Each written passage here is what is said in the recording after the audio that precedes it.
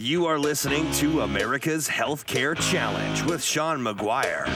Join the conversation at 402-342-1290 or at 800-577-1290. Once again, direct from the American heartland, here's your host, Sean McGuire. Welcome back to America's Healthcare Challenge. Hope you're having a great day. And by the way, welcome back to Season 4 of the program. We might get a little changes in the imaging of the music here in a little bit. If you have any bumper music that you want to hear, that's totally fair play. Go ahead and give us a call. I wanted to take a moment again to reflect on last year a little bit, which if I were to describe it in one word, it would be merger. That was probably the main story of last year. All of the insurance industry mergers. We had a hospital merger actually struck down by the federal government. We had a massive drug company merger. And, of course, they go to another country as their headquarters, which doesn't really help. And so that was the story of last year. I think when we look ahead this year, what is the story of this year? Obviously, we have this presidential election coming up, which is probably going to be here before we know it. And I'm curious to see how long it takes you to get tuned out from all of the ads, which are just about to start. And I guess I would say I enjoyed seeing a movie preview on one of my YouTube forced ads as opposed to a political ad, which is going to be starting pretty soon. But I think the issue for this year, if it was going to be one word, I think is going to be cost. And I think this is the first year that the penalties are in full effect for the individual mandate.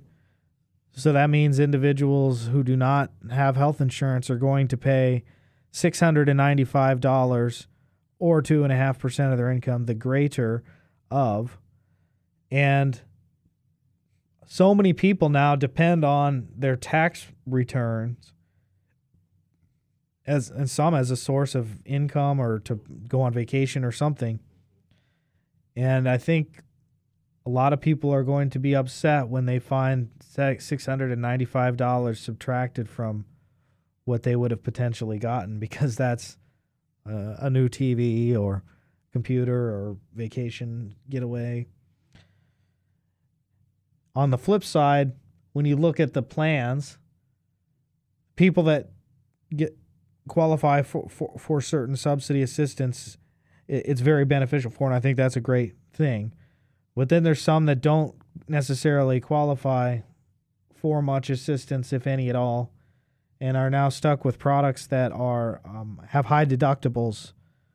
And we've talked on this program. We wanted to focus on that. Fortunately, there are going to be other ways, but that is going to be an issue, the cost. And then finally, it's going to be costly because the true impact of the cost is going to start to become more relevant of this law, which is actually underperforming from what they said it would as it goes with covering uninsured. They're not at the track marks that they told us they were going to be when they sold it to us.